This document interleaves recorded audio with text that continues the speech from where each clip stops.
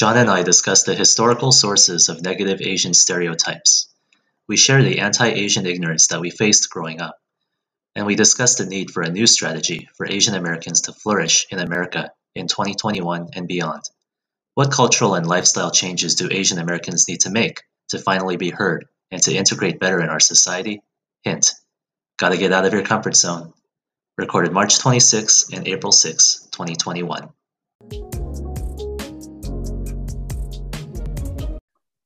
So, John, let's talk about some of the sources of negative Asian stereotypes.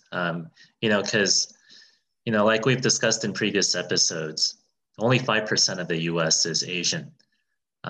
So there are millions of Americans that, beside the occasional thing they see on TV or the movies, or the occasional visit to the Chinese buffet, or the occasional visit to their doctor, the average American doesn't really interact with Asian people of Asian descent on a regular basis. John, do you have some insight as to some of the sources of negative Asian stereotypes and why people are so unaware of Asian issues? Well, James, for me, the answer is very simple. If you don't write,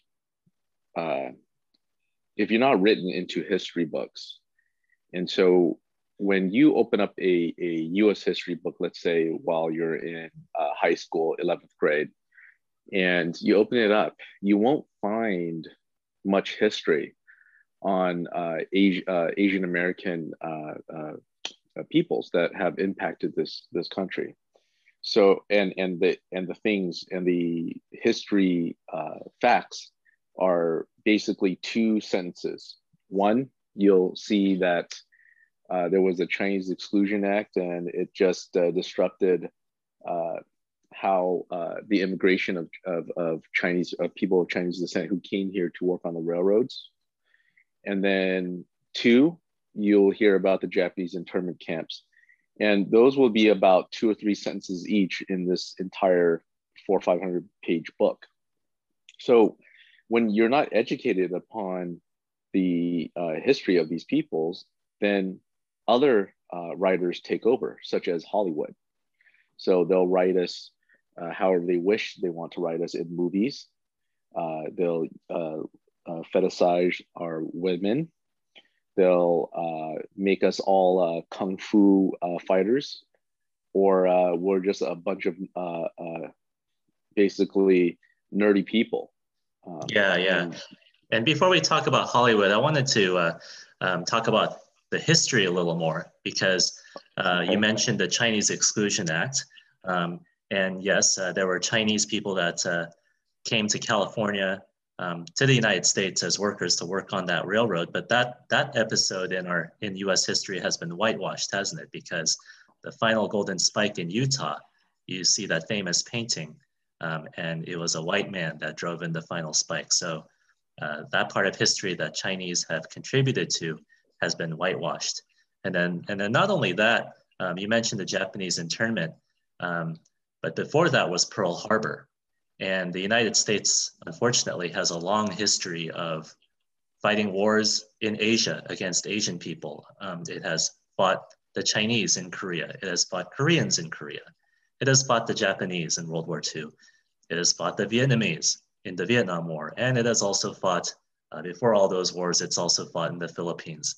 So there's a long history, it seems, of Americans seeing Asians as a rival, as a threat, whereas white Americans, there's a dark history of them probably seeing Blacks and Hispanics as, sadly, possibly a dirty, dumb laborer class. It's different with Asians, because there seems to be a history of whites seeing Asians as a threat, as a technological threat, an economic threat, an intellectual threat. We're talking about Asia, which has a long history, nations that have outlasted Rome. They have a Buddhist and Confucian philosophy that has lasted equally as long as Christianity and Islam. And for many centuries, up until the 1800s, China was the richest nation in the world. So there's the notion that Asia is seen as a technological and economic threat to America. And now we're seeing that again with the rise of China. And I knew this day was going to happen ever since 2008, when the world witnessed a much more developed China in the Beijing Olympics. Now there is this fear that China is taking over economically, militarily, that it's flexing its muscle in Southeast, not just in Southeast Asia, but also in Europe and Africa and Australia. And there's this notion in America that the US government and US leadership is not doing enough to combat what they see as a rising China that might take over economically. So it seems that anti-Asian sentiment in America is oftentimes tied with events going on in the world. And now we have the coronavirus, which has caused people to be very suspicious of what's going on in China. And unfortunately, it spills over to other Asian groups because unfortunately people still have trouble distinguishing different Asian groups. And then we have Hollywood, which you've mentioned, correct? So, what are some of the stereotypes that we face in Hollywood that you're fed up with? There's the martial arts stereotype, right? There's the nerd stereotype. There's the fetish of Asian women. Any other negative portrayals that you've seen? I know a few. Well, yeah, like let's say for the nerdy Asian, it spills over to be like the unathletic, the basically not a strong male sample specimen, right? Like a weaker guy. Walking around moping, always unsure of himself, type thing, always confused type person, drives like crap, right? There's a lot of these, stereotypes that are built into these movies. And then it almost seems like there was a reversal lately of that, where there's a lot of features of movies of like Asian American gangsters that go around robbing and pillaging and racing cars all over the place, doing a bunch of illegal activity. So it's almost like we can't win, right? It's like it's one extreme or the other. How about just having a regular, everyday people? I think there was an attempt at it with some shows that featured like more comedian types out there. I won't mention any names, but it's I'm hoping that as we become more professional, become more of a percentage or more of a demographic that matters in the United States, that we'll be able to write inside those history books so that everyone can learn about us, that we're just regular, people. It'll just, for example, when the Irish first came here, they were looked down upon. They had to fight for everything they had, and now they're in the history books. The Italian Americans, Ellis Island, all those things. But now it seems that there's the Hispanics and the Asians are need to be written to the books next. So yeah, there's a lot of things that are not currently in our favor, but I'm hoping with shows, podcasts like ours, that we'll be able to fix that one day. Yeah. What are some of the? Do you have any specifics that come to mind? I know, for the longest time, there were those martial arts movies in previous decades with the horrible dubbing and the horrible sound effects. There was the Fu Manchu beard, that perpetuated a lot of stereotypes about Asia. There were you mentioned Asian gangster movies, Asians being portrayed as gangsters. In the kid in the Goonies, the Asian kid, yeah, he was a smart kid, but that was also a typecast where he was seen as kind of the secondary character that had smarts but not much charisma, and there just seems to be many like side Asian characters that seem kind of awkward, kind of, they have the smarts but not much charisma, and as a result, I know in our 20s during our school days there was a lot of talk about how Asians are underrepresented in Hollywood, and as a result it has created this notion in American thought that maybe this notion in the West that maybe Asians aren't sexy because they're not portrayed as sexy in movies. How many times are Asians portrayed in movies, but then you see whites getting the girl, blacks get the girl, Hispanics get the girl, but you don't see too many love scenes with Asian actors in them. So there was this notion that maybe we're not portrayed as sexy because there's something because of the way we're portrayed in movies is not very good.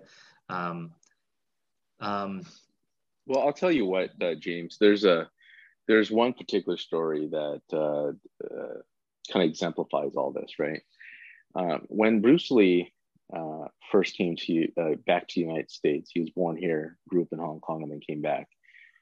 When he first came out here, he was trying to break into the action movie scenes, and he got a short stint as Kato, right? And everything was fine. He started to get some attention. Then he wanted to create a movie where like East meets West type of thing, and he pitched it to Hollywood. And they loved the idea, but the thing is that they didn't want to give him the role. So even though he created that story, so they ended up giving it to David Carradine, who, by the way, is a white man, and who has zero background in martial arts. He couldn't even throw a punch or a kick that looked decent, right? Oh, he's been fooling me all this time. I learned something new today. Right, and so. Recently on HBO Max and Cinemax, they did 2 seasons of the show called Warrior, and this was executive produced and by Bruce Lee's daughter.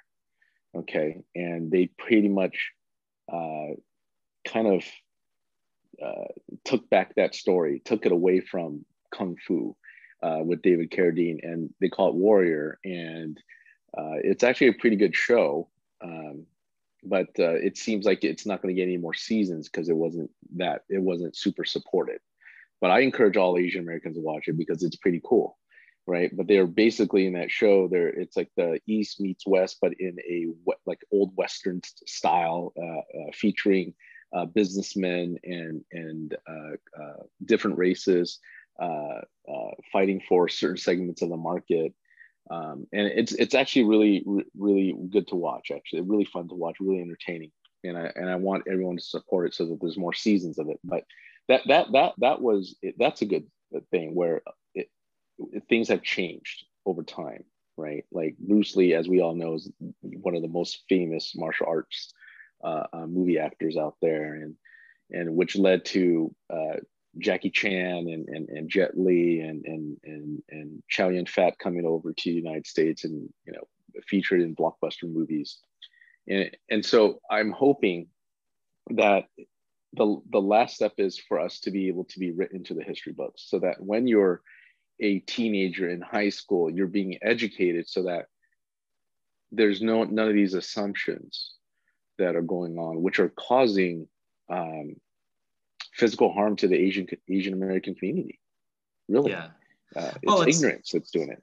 Yeah, I mean, it's one thing to be portrayed in martial arts movies, but I don't think that's all that we want to be known for, and I don't think we want to be known as nerdy sidekicks either, and we don't want to be known as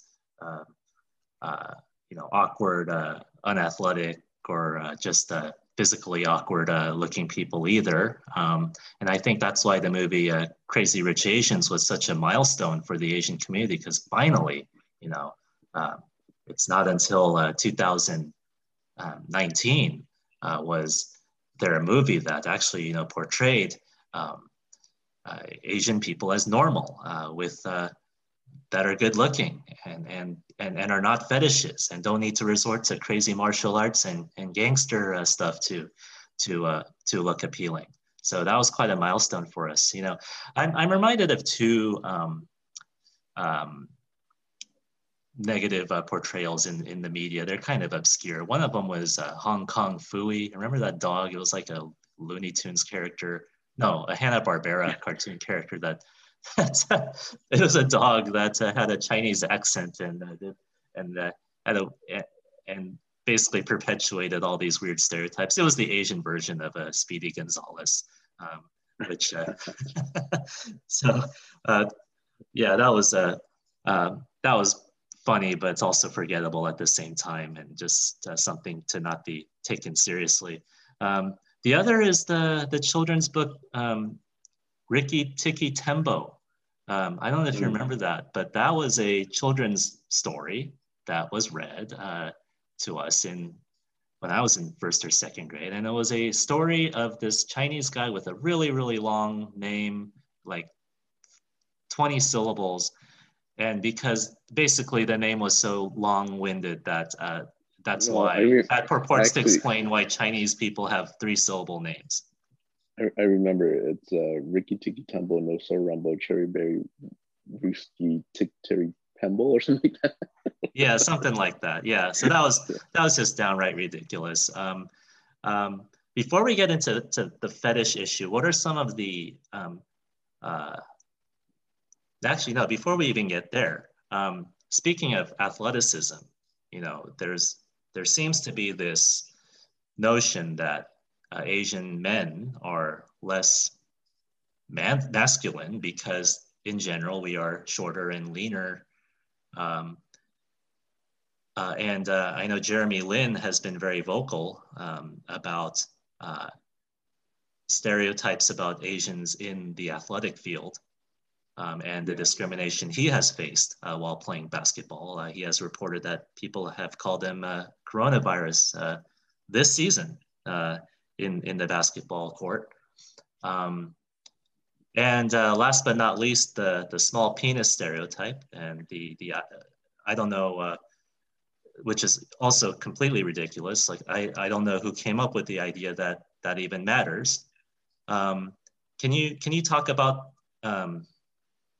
athleticism and height and weight and muscle and those issues, body issues? Yeah, well, I mean, I doubt Yao Ming has a small penis, right? But right.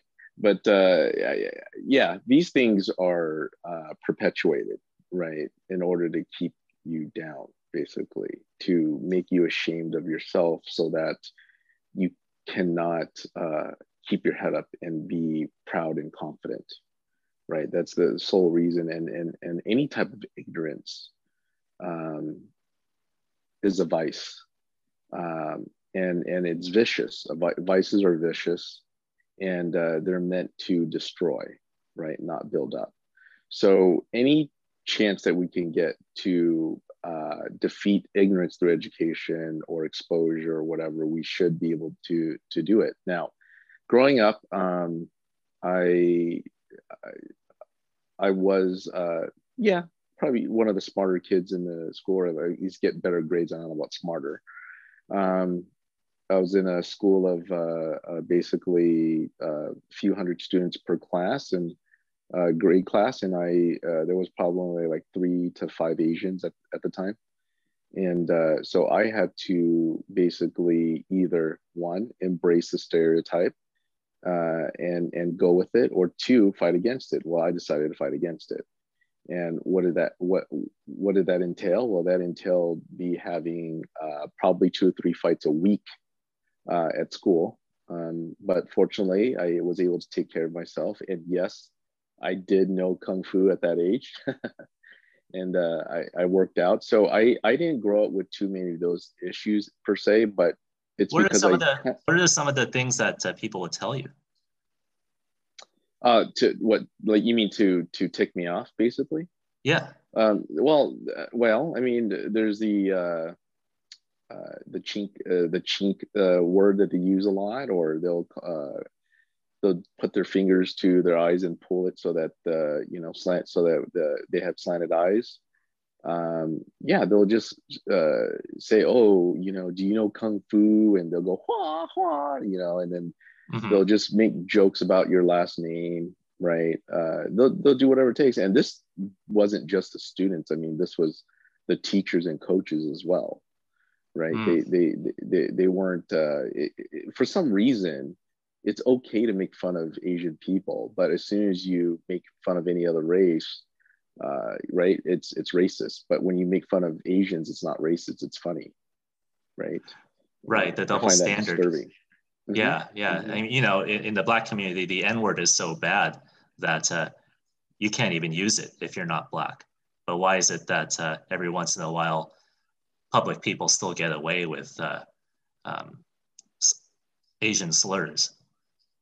Oh, all the time, actually. Not once in a while. They get away with it all the time. I mean, I remember before Shaq played Yao Ming, he was Mm, interviewed on TV, and he was like, "Hey, tell Yao Ming this, Ching Chong McAvoy," and he just made up all these, what he thinks are Chinese sounding words, and it was right, right. I just remember that.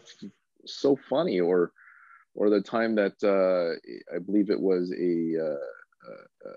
an airplane that kind of like crash landed or had trouble landing.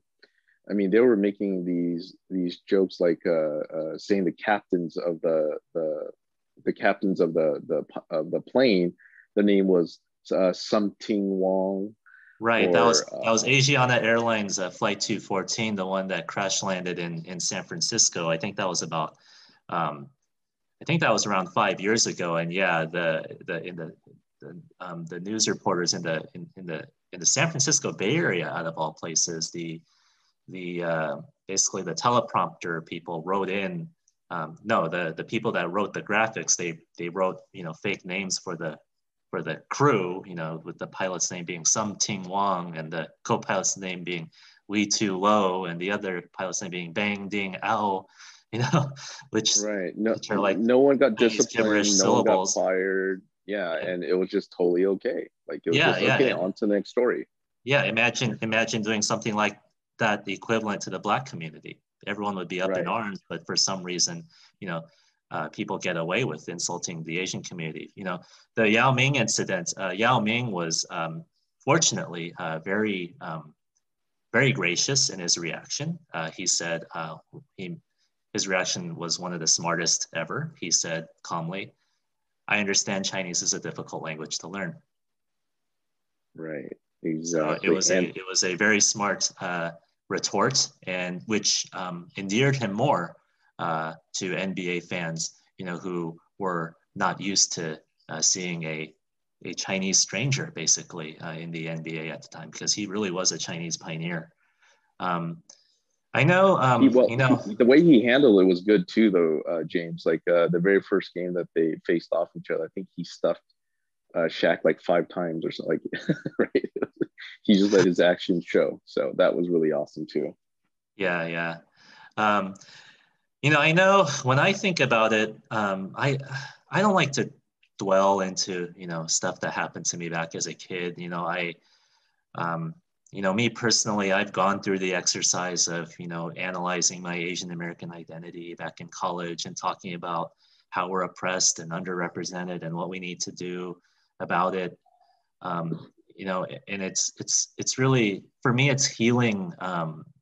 Not to Having done that exercise, it's healing to move on from it. So I don't like to think about what happened back then, but I can say that yeah, there was a lot of ignorance on the part of other kids when I was in first and second grade. When people say things like your nose is flat, your face is flat, and I would be really annoyed by that and really upset by that. But eventually, one thing I learned to say and retort was, I was born like that. so, so if I say I was born like that, well, then there's nothing they can say about that anymore, because yeah, I was born like that. Yeah, so what? It's not an issue anymore. And yeah, people did the slanting their eyes. They said my eyes were slanted. Well, I mean, I was born like that. and Right. and why don't I open my eyes bigger? Well, you know, I've learned to kind of turn that into a joke, you know, at the optometrist's office, because every time every time the optometry office tells me to open my eyes really big, you need to open your eyes really big, you know, so we could measure the eye pressure or something like that. I'm like, I can't. I'm Asian. I have small eyes. This is the biggest I can open. And it's funny because like some of the workers there are Asian, so they're just busting out laughing. Anyways, the school system has stereotyped me before. You know, I've even asked an ex about this, and I told her why did they ask me to do all this testing and assume that I wasn't fluent in English and that I needed ESL classes, even though I was perfectly fluent in English. I don't understand why they put me through this stuff.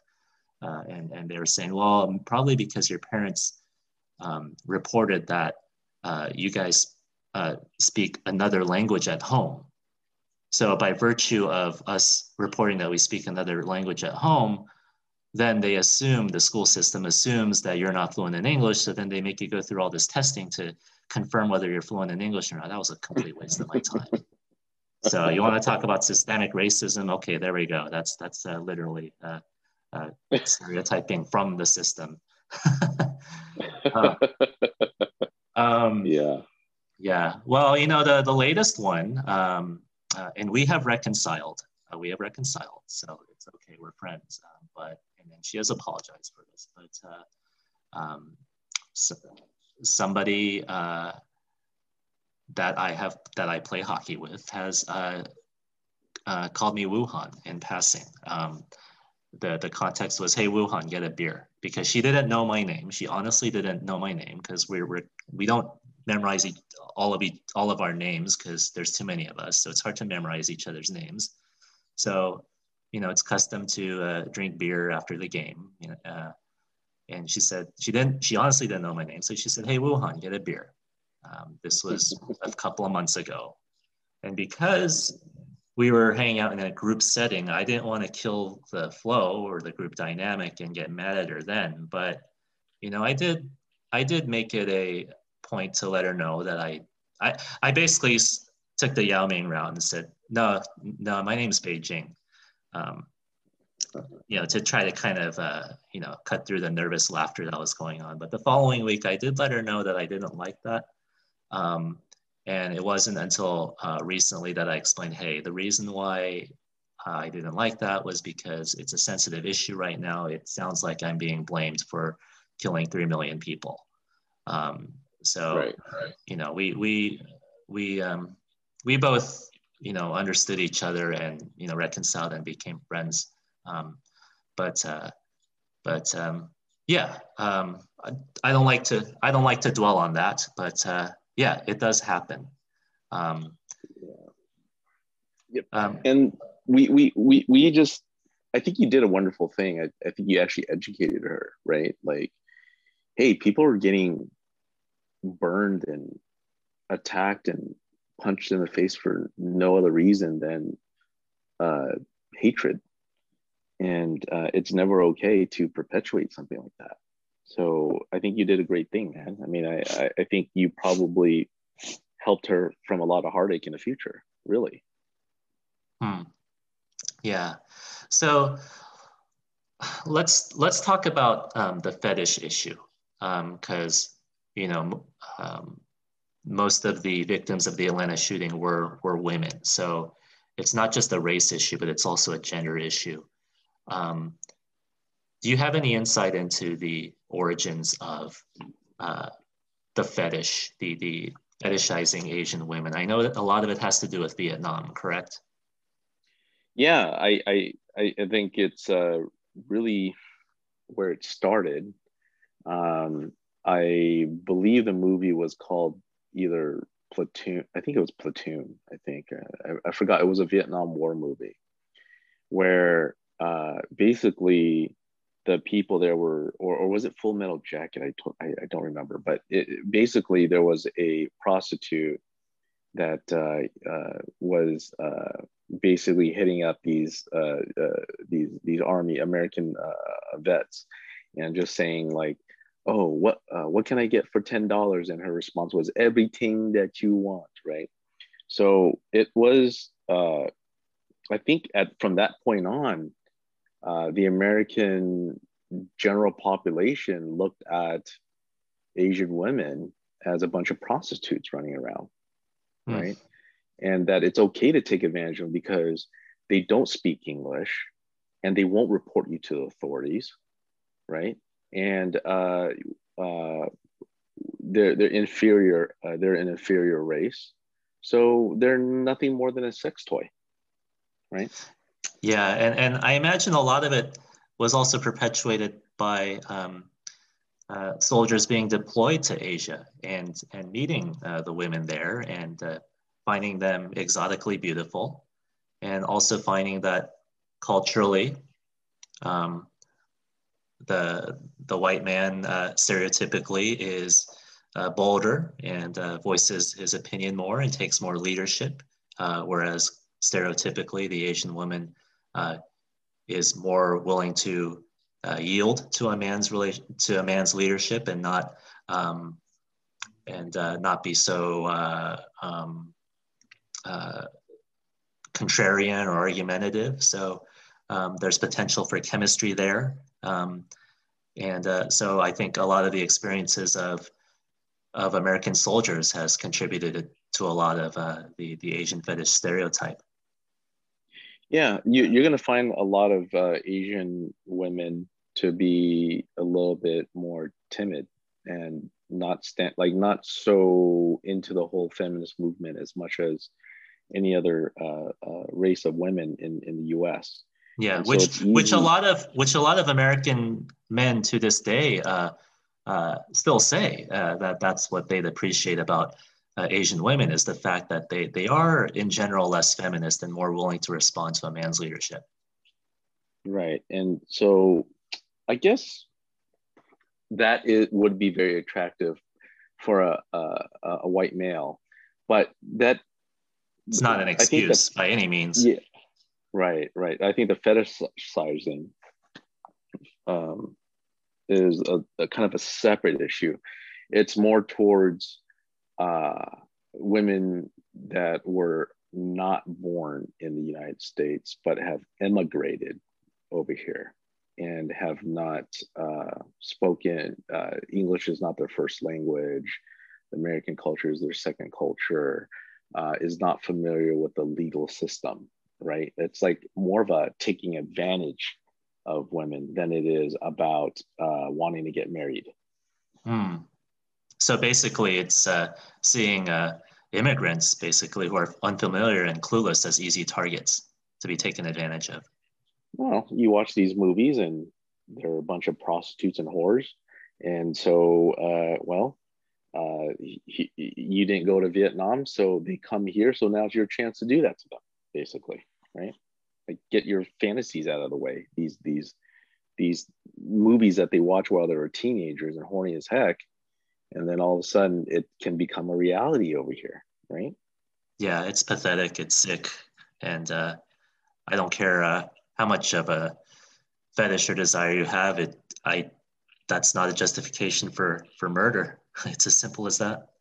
It's dehumanizing, and I hate to repeat my point, but the media and FBI and government is trying to portray this as a sexual addiction problem and not a racial issue.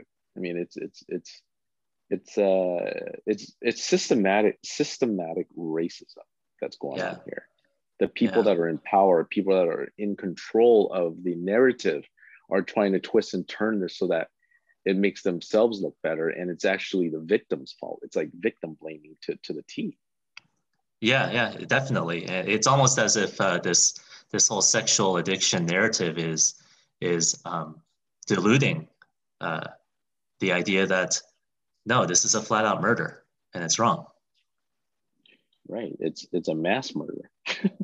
Yeah, yeah. So You know, it's um, you know, I, I just it seems in general um, that there are millions in America that see Asians, those of Asian descent, as foreigners. No matter, I must admit there are times when I feel like a foreigner in my country. And I mentioned the stereotypes against me. Well, one thing about me is that James is my nickname. I didn't start using James until 18 when I started college. Before that, I went by my legal name, which is my Korean name. So when you have a foreign name in American society, not only do people start making fun of it and creating all these annoying rhymes about it, when people start making fun of your name, which is part of your identity and basically an extension of your body, well, then you start thinking, well, there must be something strange about me. And when you eat Korean food and speak Korean language and watch Korean TV and go to a Korean church and shop at the Korean market growing up, you start feeling like you're a foreigner in your own country, even though you speak English without an accent and attend school in America and listen to American radio and watch American TV. Are there times that you felt like a foreigner in your country? Because it seemed the broader issue is that I feel like Americans in general still see Asians as foreign, perhaps more so than they see Blacks as foreign or Hispanics as foreign. Yeah, you know what, James? There were acute times when I did feel that way, that others tried to make me feel that way. But there was this innate thing in me that just would not allow that to take over. And I would speak up and fight about it, right? It was very non-Asian of me to do that, right? Like keep your head down, model minority, ignore what they have to say and just move on with your life, right? I remember in particular, okay, I was a small kid. I was about 6 years old. My father had took me to Disneyland and we went to go order some coffee. My dad wanted some coffee, so he went to go order coffee. And he's been living in the United States for many years. He was educated in the United States. He speaks perfect English, okay? But the teenager that was working the coffee stand wanted to basically, in my point of view, from just being a short kid looking up at the situation, he was making fun of the way my father was speaking. Okay, my dad, can I have some coffee? He goes, okay, yes. And can I have some sugar? And the guy kept on saying, what do you want? And my dad's like, sugar. Can I have some sugar? He goes, what is it? Okay. Even if, let's say my dad had horrible English, okay, it's quite normal to know that sugar goes with coffee. Mm-hmm. Okay. And so therefore I concluded in my mind that this guy was just being an ignorant, rude asshole, basically, excuse my language. So I remember yelling, being the small little kid, yelling up at the guy and being really angry about it, saying, he said sugar, as loud as I could, right? Just to embarrass him in front of everyone that was listening to this conversation. How old were you at this time? I was 6. Wow, you had the wherewithal to defend your dad. Congratulations. Thank you. And I remember my dad being very proud of me because he would tell that story to other family members and whatnot. So I guess, like, of course it happens, right? Like, people make fun of you, people try to put you down. Just like if they can't use race, they'll use the way you look, the clothes you wear, whatever it is, right? Like not being cool, whatever it was. But for me, there's just this inside of me is like, go ahead, make fun of me. We'll see who's going to be sorry. Either I'm going to shame you or you're going to get a knuckle sandwich, basically. Yeah. Right. Yeah. so then I started protecting the other Asian kids at the school. Right. And so I was kind of, I wasn't popular. That's the furthest word I would use to describe myself, but people would not mess with me. Let's put it that way. And if they did, like, their face was in the locker, like, very quickly. Or something's going to happen to them, very harmful, right? Of course, I would get suspended and all that stuff. But what was cool was my parents never, ever disciplined me because I got into a fight because some kid was being racist, right? Wow, that's very different. Yeah, they definitely had my back. I remember my father when I was in the principal's office, and the principal was like, "Oh, you got to discipline your son and this and that." He was, give me the phone. Let me talk to my son. So I told him what happened. He goes, "Let me talk to your principal." So it was on speakerphone, and he was just yelling. And he goes, "How come my son's the one getting in trouble? How come the other kid, the one that made the racial comments, is not the one getting in trouble? Well, he's the one that touched him. Well, if he was being racist and ignorant, then he deserves to get punched in the face." Your dad said that? Yes, and that was it. So it wow. wasn't. Yeah, my father and my mother, they're very small people. My dad's 5'3", my mom's 4'11", right? But they just didn't put up with crap either, right? Like they basically fled their country, jumped on a boat, not knowing where they're going, right? To over here so that their family can have a better future, and that was not going to be taken away by some ignorant people who didn't know how to raise their kids, basically. Yeah. And that's really different, your parents' approach, because I know I was afraid to fully defend myself, because if I were to get suspended, my parents would just get me in trouble for being suspended. At least I feared that would happen. So that's very empowering, that your parents had your back and allowed you to defend yourself. Maybe. And I pass it on to my kid, my son, Ethan. Yeah. Let's talk about some of these lifestyle changes. I know you've mentioned that I know it seems like for decades, the strategy for Asians to survive in America was basically to ally with whites, to do well in mostly white schools, get into mostly white colleges, get employed by mostly white employers, and basically assimilate to a mostly white culture and kind of ride their coattails and hope to climb the ladder of a mostly white society and gain economic success and stability that way. And I sense that perhaps it's time for a new strategy, isn't it? Do you have some insight into that? I know you've talked about. I know you've talked about being more willing to defend ourselves. Can we talk about some of the lifestyle changes that maybe and new strategy that Asians should have going forward? Yeah, I think our parents were.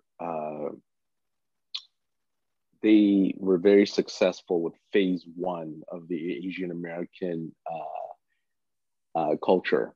Okay, first generation culture. It's got to be phased in.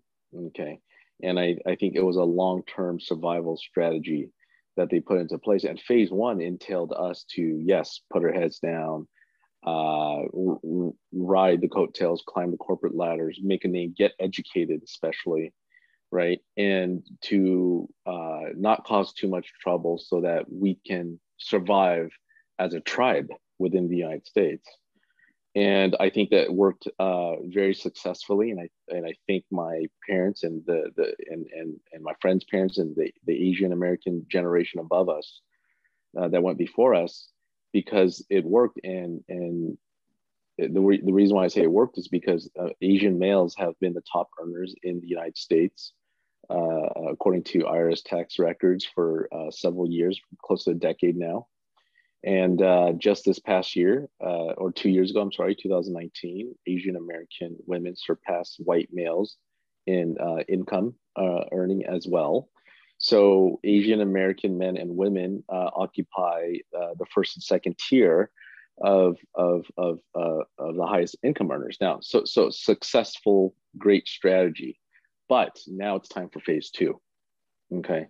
And phase two starts with our generation and what are we going to pass on to our children, right? What are we going to pass on to our children? Well, I'm definitely going to be passing on to my children about how great being an Asian American and all the struggles that we went through to get to where we are. They are not going to forget how our families came here with nothing, survived starvation, literally had no shoes walking to this country, not knowing the language, and building up a community that is so vibrant and so successful in such a short amount of time. They're going to learn all that, and they're going to learn the values of why we got there, okay, how we got there. But then we're going to add another element to it, okay? And that element is something that we need to learn from and pass down to our children from other ethnic groups. Okay, I find it so wonderful that in the Black community, that a man like George Floyd, okay, probably not the best citizen in the world, but he got murdered by a policeman, okay? And guess what? They did not be quiet. They were not quiet about it, okay? They went out and they shouted from the hilltops that this man was unjustly murdered, and it was because of his skin color that did it. Yeah. And so it's time to be louder. It's time to be loud and proud, right? To borrow that campaign slogan. It's time for us to have leaders in the group. We have economic success, so we should use that wealth towards building our community in the political and social arenas, right? We conquered economics already. That's finished. Okay. And we're going to hold on to that spot. Now we got to. And I sense that culturally, that's not in our comfort zone, is it? Because culturally, we're taught not to rock the boat, because in Asian countries, in these systems that we have immigrated from, you rock the boat too much and you risk being a political prisoner. You rock the boat too much and you risk being an outcast. The emphasis in these Asian countries is to go with the flow, to read the room, to read the atmosphere, to kind of read into what people are saying. In Korean, we call it eye measure, to read into what people are saying and the atmosphere of the social setting to try to get like the deeper meaning and make sure, to do things that don't rock the boat too much. Because if you rock the boat too much, well, then you inconvenience people, and inconveniencing people is one of the worst things you could do in Asia. But that doesn't quite work in the US, where, hey, if you don't voice your opinion, you then you don't get what you want, because people don't hear it from you, and they're not going to know how to read into your facial expression. The thing that we need to forget, okay, the one thing in the Asian culture that we need to get rid of and eradicate is this whole saving face thing. Okay, you calling it rock the boat, I call it saving face. So if something happens to you, you're supposed to be quiet about it, because if you're loud about it and you play and you tell everyone that you're a victim, then you're not saving face, and you're shaming yourself in public, right? That's really what it's saying. It's really a term to say shut up. Okay. And that's one thing that I'm not going to teach my kids. Okay, that is done with. Okay, we survived. We got here. We got through phase one, like I said earlier. We're at this point now where we need to basically band together and create a voice, a social and political voice. We also need to be seen as investing back into the general population's community, right? Instead of just our own. Like everyone seems to think that we take our money and reinvest it back into Chinatowns and stuff, right? They feel that we're or that we're here to take the money that we earned abroad and just invest it into property, and it's not really going into the society. Right. Like we're not giving back to the general population. We're employing only other Asians, right? Just stuff like that. And I to some degree, I agree with that analysis, right? And I think it's time to change that, right? We're the kings of the mountain now. There's no need to be afraid anymore. We don't need to save face if we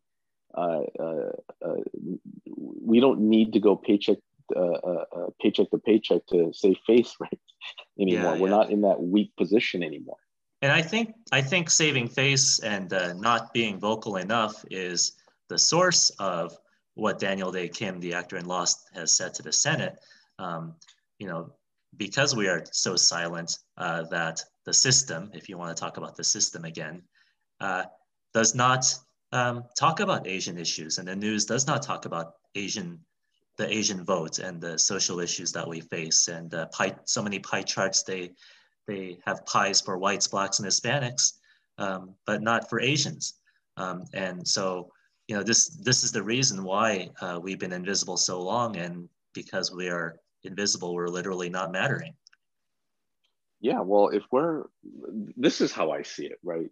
If you're not on paper or on being published, right, in the news, videos, YouTube, history books, basically you don't matter, right? Mm-hmm. So we need to reverse that. We need to, like what we're doing, we're being published. We're trying to do our podcast, getting our voice out there so that we can, so that we matter, so that our community matters, right? It's not just about putting dollars in your bank account anymore, right? Like we gotta exercise our freedom, our political will. We cannot live as a traumatized people who have been politically persecuted forever, basically. Yeah.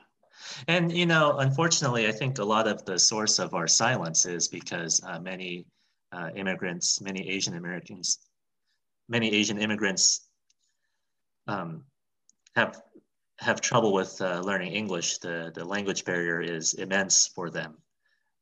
So I think we need to really triple our effort to make sure that immigrants from Asia are learning English skills, because without that, then they are relegated to living a bubble existence where they only go to the Asian market and the Asian church and watch Asian TV and read Asian newspapers.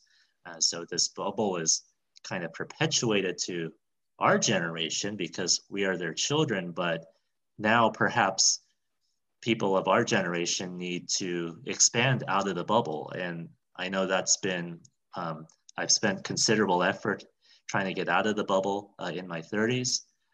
You know, I have lived in Kansas and in New Mexico and gone to multi-ethnic churches and have participated in activities that perhaps there aren't so many Asians in, you know, such as, you know, I've joined running groups that don't have that many Asians. I've joined, you know, I play hockey on the weekends, you know, which is a sport that is not yet popular with Asians. And, you know, I'm you know, it's gotten to the point where, yeah, you know, I've learned so much from being outside the bubble that it's a little uncomfortable for me to go back. Is it time? Is it time for are we living too insular? Is it time for Asians to expand out of the bubble a little more? Or are we too insular? Yeah, you know what, James? This might surprise you, but I'm fluent in Vietnamese. My wife is fluent in Cantonese and Mandarin, and yet we decided that we were not going to teach our children any of those languages. Okay, they're not going to be able to fall back to that default. They're going to be forced to join the general population, no matter what. Okay, and I this was a purposeful thing. We're not trying to. We're not ashamed of what we're doing, but we realize that we live in America and that our children need to be given the tools to be successful in America. Okay. So yes, I do believe that our culture tends to be very insular. I mean, well, it's hard when people look at us and we're born in America, 40-something years old, and they look at us as if we don't speak English.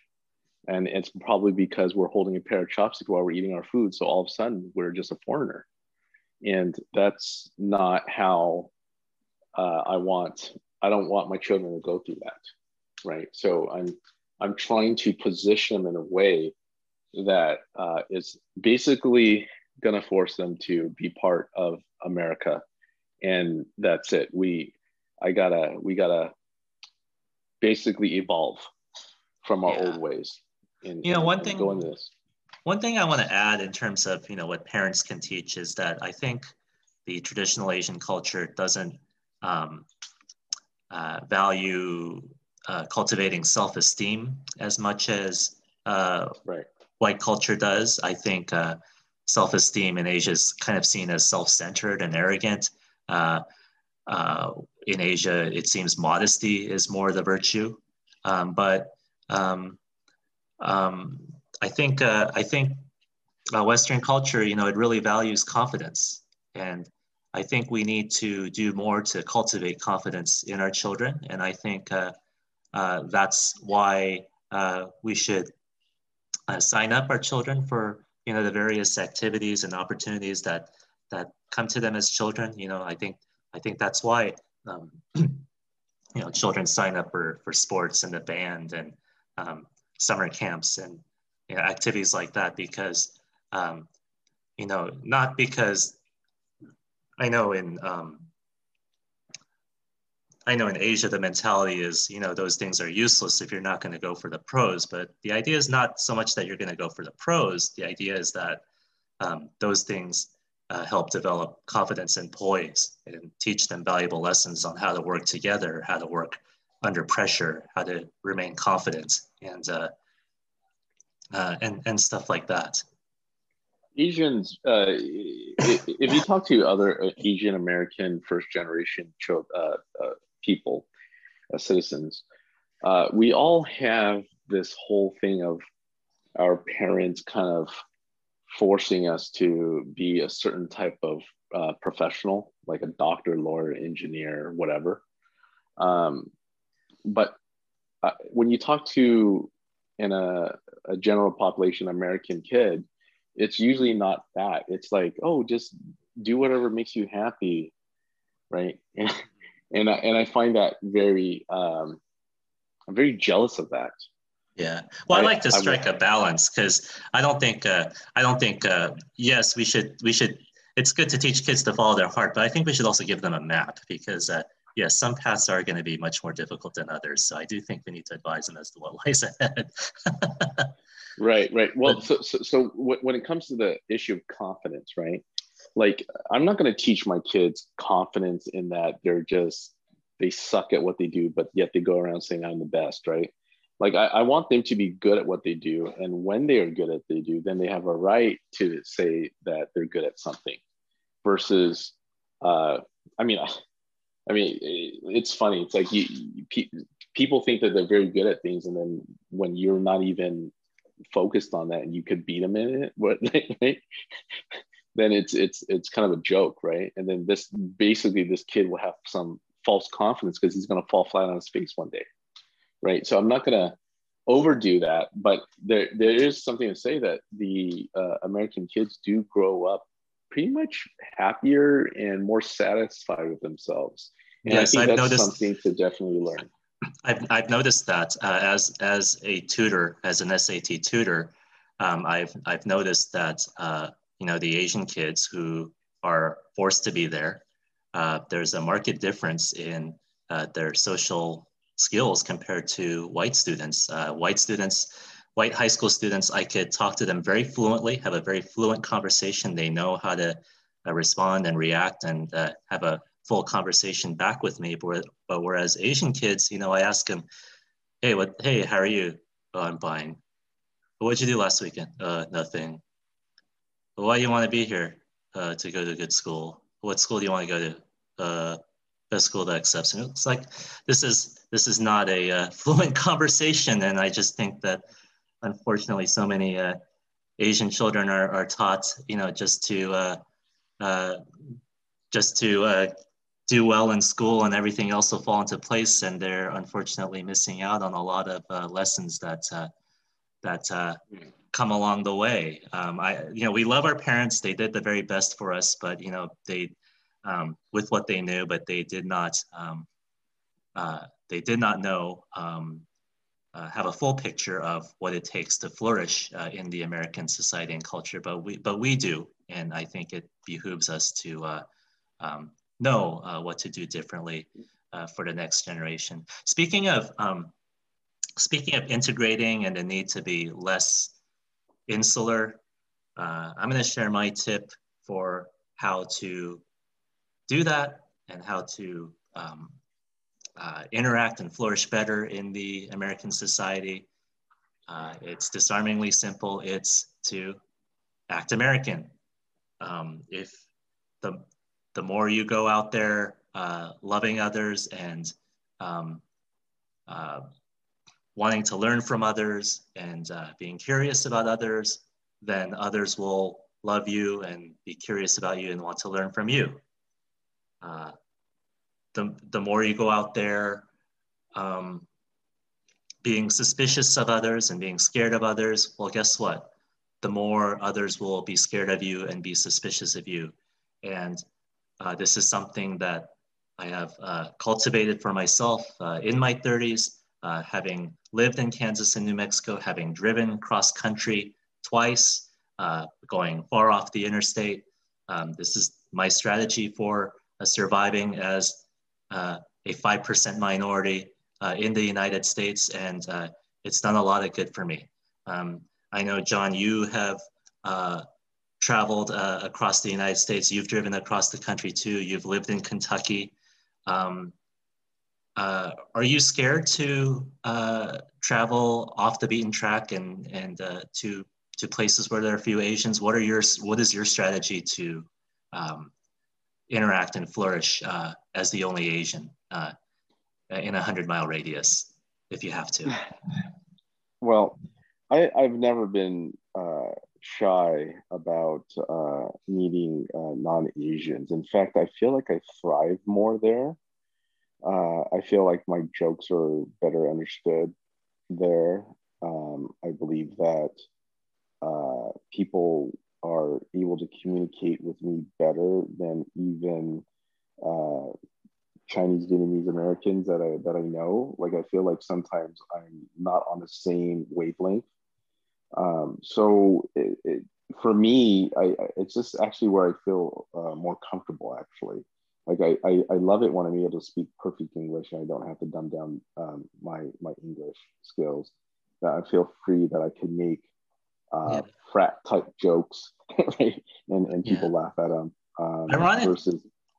Ironically, it's sometimes a little easier to be the only Asian in a 100-mile radius, because then you're not confined by the rules and the norms of the Asian culture. You're kind of free to be yourself. I often find that I feel more free, when I'm not in the Asian community. It's sad to say that, but it's true sometimes. No, it's absolutely true, and like there's an inner voice inside me as well that is not that it wants to express itself completely as an American. For example, when I was in France, people knew I was from America, and they treated me completely as an American. This is including European, African, Latin American, and Europeans. They would think of me as an American, and I felt proud to represent America, the country that has given me everything, versus Vietnam, which I didn't know hardly anything about at the time. At that time, I haven't even visited Vietnam yet, right? And I didn't know its history. I didn't know anything about it. And I felt very comfortable, and I loved the fact that people looked at me as an American and not as a Chinese guy or a Vietnamese guy, Asian dude, right? So it was very freeing. So I agree with you there. Yeah, let's talk more about the need to get involved in politics. That's the next stage, as we've mentioned. Do you have any insight or advice as to how we can do a better job of getting involved in politics. I imagine we need to study the right fields and know the right people. I know you have talked previously about how Christian America can exist as its own bloc, as like a power broker. That hey, Democrats and GOP, if you want this issue to succeed, then ally with us.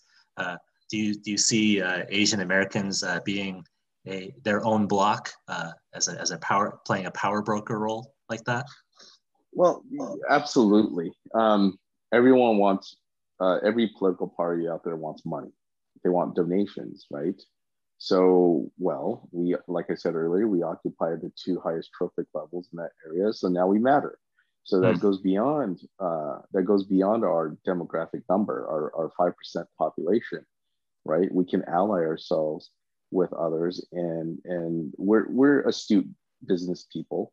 Perhaps we need to donate our way in the same way people of other ethnicities donate their way into other causes and start getting involved in them. Absolutely. I did a short stint in Washington, D.C.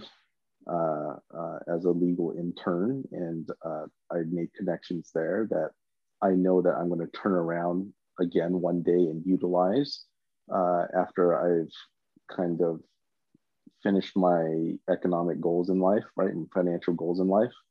And I'm going to turn my attention there. And that's where I actually want to end up being. And it could be, it doesn't even have to be on the federal level. It could be just very local, city, county, state level before I even go federal. But I do feel that almost every Asian American, I believe, resonates with this message: is we need to start politicking, right? I feel that every Asian American wants to say that and wants to do it, but we're just kind of clueless when it comes to that. Well, luckily, if I had a little bit of exposure to that and I could help do that, I want to create an Asian American awareness group, right, for social cultural issues that transitions into a voice for Asian Americans, okay, and that eventually gets involved in politics and shakes hands with all the players out there, and to become that voice that I believe that the Asian Americans are looking for right now. Yeah. And do you find that you mentioned that Asians on average are a high earning ethnic group. Do you find that status kind of masks some of the problems that poor Asians are facing? Well, it absolutely does, right? Because that's just one other thing for the government or people that matter to shove under the rug, right? It's like, oh, look how great they're doing. We don't need to pay attention to them.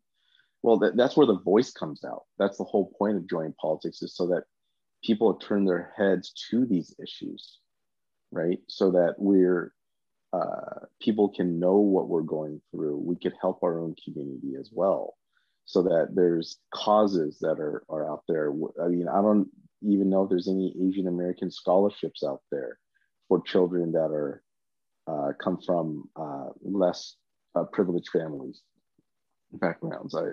Why don't we start one of those? There's a lot of Asian Americans that are dealing with drug issues, psychological issues, homelessness, right? But yeah, people see like the top tier Asians and they say, oh, well, they're doing fine. We don't have to worry about them. Let's worry about other people or other groups out there that need our help more, let's say. So no, it's about awareness, and that's one of the things that I would like to spearhead one day. Yeah. It seems a common theme here is, we got the money, and it's one thing to use our money all for the benefit of ourselves, but it's the next step to use our money and to use it for something broader than ourselves. That's right. We like I said, kudos to our parents, got us through phase 1. Now phase 2 is us being parents, and what are we going to pass on to our children? Last but not least, should we exercise the Second Amendment more as Asian Americans? Is it time for that? We have to. Even if it's a symbolic gesture, we have to do it. Okay. What does this mean? This doesn't mean like everyone go out and get assault weapons and start shooting each other. That's not what I'm saying. Okay. But we have to understand and respect the power of a gun. Okay. That's a lot of power. I mean, it's the power of life and death over somebody. I mean, that's a lot of power. And for us to not know what that is, but everyone else does, that's a problem. Right? In this Atlanta shooting, these facilities should have applied for weapons license so that they could have them on premises, or hire security guards with weapons. Whatever it is, it could have been averted. Now, maybe it wasn't profitable enough for them to have these things, but I think and I think life is much more important than the profit in it. But it doesn't cost much to go out and buy a gun and leave it on the premises. So when you get shot at, you could whip out a gun. And what good is it to wave your hands and to do martial arts against a guy that's shooting a gun at you, shooting a bullet at you, right? Yeah, definitely. I think this is another area that, as a result of being in a bubble, that we lack awareness of. But yes, that right is available to us too as Americans, and you don't need a permit to carry a weapon inside your own property. I know my uncle in Maryland used to own a Korean restaurant, and yeah, he concealed carried for this very reason. I know it sounds rough around the edges, but if people on the street know that business owners are armed, it's going to be a major deterrent to victimizing those businesses. John, I know this has been a really challenging discussion, and we're still trying to figure this out ourselves. I know that's why we have a lot of ums and ahs as we're talking about this. It's an emotional discussion that we have to bring back past memories and process them over again. It's been a can of worms, but we need to think about these issues for our future, for our children. Yeah, thank you so much. Thanks, James. I always appreciate when you have me on. So hopefully we could, when it dust kind of settles in a couple of months, we could go back to this and listen to ourselves and see if we made the right decisions, right choices, or have the right discussion. So thank you again. All right, thanks a lot.